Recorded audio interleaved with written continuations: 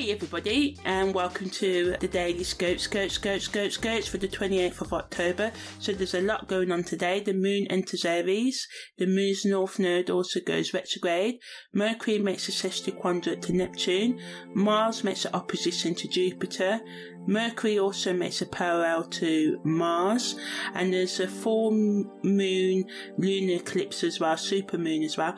I've done a separate audio for that, so check that out. And also Venus makes a biquintile to the moon's north node. So I'm just going to talk a bit more about these aspects and how they can sort of like help us over the next week or so or month or two, because they are present when the moon is doing a lunar eclipse. A lunar eclipse can last, the energy of and the vibration of can last for 1 month up to 3 months, depending on your chart and how you use it and stuff, because I'm all about applied astrology. So Mercury Sesquiquadrate to Neptune allows us to bring the intuition and our intellect together. So this allows for creative thinking and imaginative problem solving and finding sort of like logical kind of spiritual solutions to our problems as well. But on a negative end, it can add to delusions and miscommunications at the time of this lunar eclipse as well.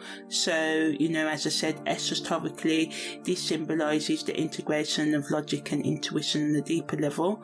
Mars's opposition to Jupiter gives us the motivation to go ahead with the releasing the things that we need to release during the full moon as well, over the next coming weeks and months as well.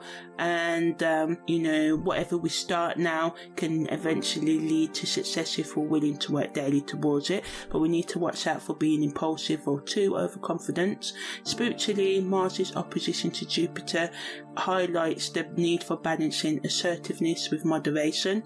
Mercury's parallel to Mars allows us to be more quicker in our thinking and action and sharpen our communication skills, giving us mental agility, but we have to be mindful of being too kind of aggressive and impatient as well. On a psychological level, Mercury's parallel to Mars gives us the chance to focus on clear and direct communication, and also being open-minded to different people's opinions, regardless of whether we agree with them or not. Just being a more open-minded and learning to agree to disagree and live and let live. And Venus's biquintile to the moon's north node allows us to sort of like open up to our authentic selves. It can guide us towards our life's purpose, gives us a chance for more soulful, deeper connections in our relationship and spiritual growth as well. It really, really promotes emotional healing and for us to create fulfilling partnerships within ourselves, with all the different aspects of our personality or with others as well. And it's best used to align our authentics, align with our truest desires and goals.